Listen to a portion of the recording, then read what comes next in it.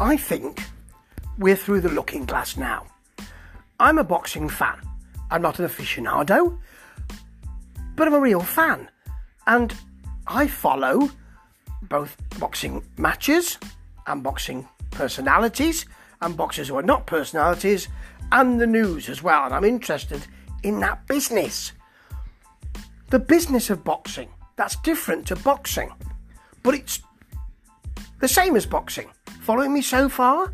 Well, it's not been a good year, 2022, for boxing shenanigans.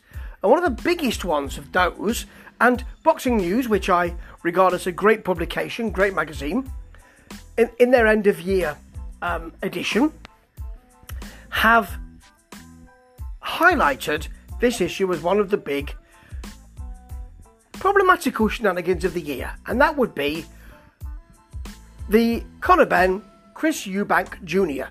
situation.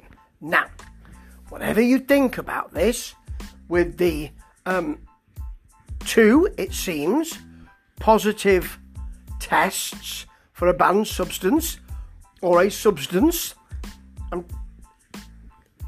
for Conor Benn and the fight being cancelled, and Conor Benn providing, I think, a 270 page, was it?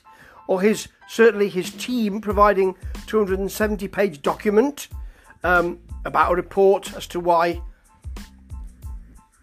things might not be what generally are thought to be. Whatever you say about it, whatever you think about it, it's not boxing's finest hour, is it? And I don't believe it was boxing's finest hour to begin with, because it wasn't about those two boxers, and I've said this many times. It was about their dads. And let's try to put aside what happened with the positive test result or results for the moment. Conor Benn was coming up. Chris Eubank Jr. was probably towards the end of his career, and both these boxers were going into the ring, and Chris Eubank Jr. was having to come down enormous amounts of weight for this match and this fight, and was doing it carefully and steadily, and it seems was doing it, but it's still an enormous weight cut. Conor Benn was stepping up in a way because of a lack of experience. Whatever you think about the situations around that, two boxers who step in the ring in any situation are risking their health, and they should be given kudos for that, whether they're considered, in inverted commas, journeymen. Neither of these fighters were, but even if they were, you need to give fighters kudos for all of that. My issue was originally that the fight was not predicated or sold on those two fighters. It was predicated and sold on their dads, on Nigel Benn and on Chris Eubank, and the fights they had decades ago. Now, what does that say about their sons? It ignores their sons to a certain extent and says, let's have a look at their fathers. They're fighting for their fathers. I think I called them avatars of their fathers in a previous podcast. This is Steve Swiss Rambling Reviews, of course. And the thing is, I was concerned about that to begin with, and then we had this issue. And that just muddied the waters even more. I wasn't happy about the fight anyway. Would I watch it? Maybe not. Probably yes. Because, I do watch fights regularly. Would I enjoy it? Maybe yes. I don't know. It was a kind of unequal fight, really. It was, experience versus youth, and you've got you've got somebody who's more experienced fighting somebody who probably will have more ring smarts than somebody who won't, but they're younger, so they've probably got a better engine, cut loads of weight, and all of that. So it wasn't just sort of equal fight, really, and that's a worry. So there was a bit of an odd feel to it anyway.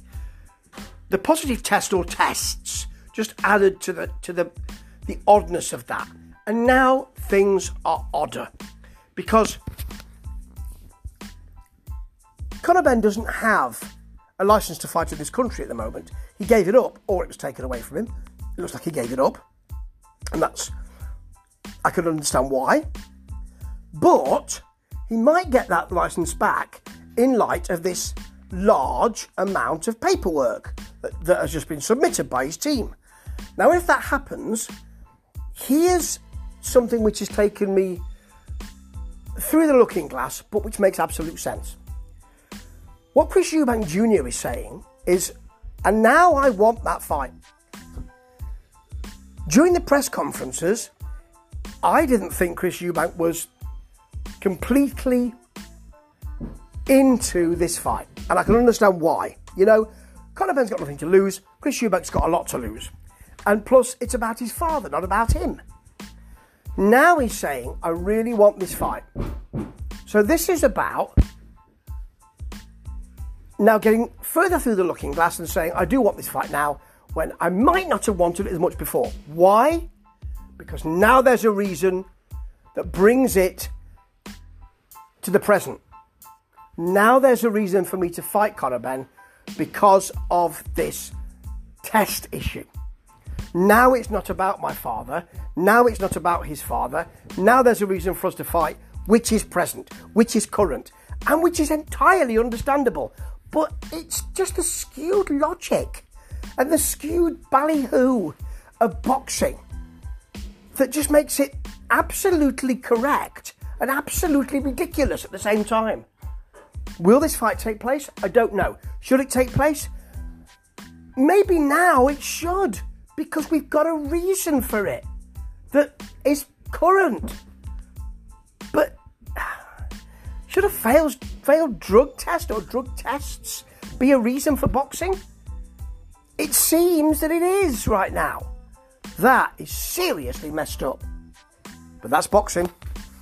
Ta-ta.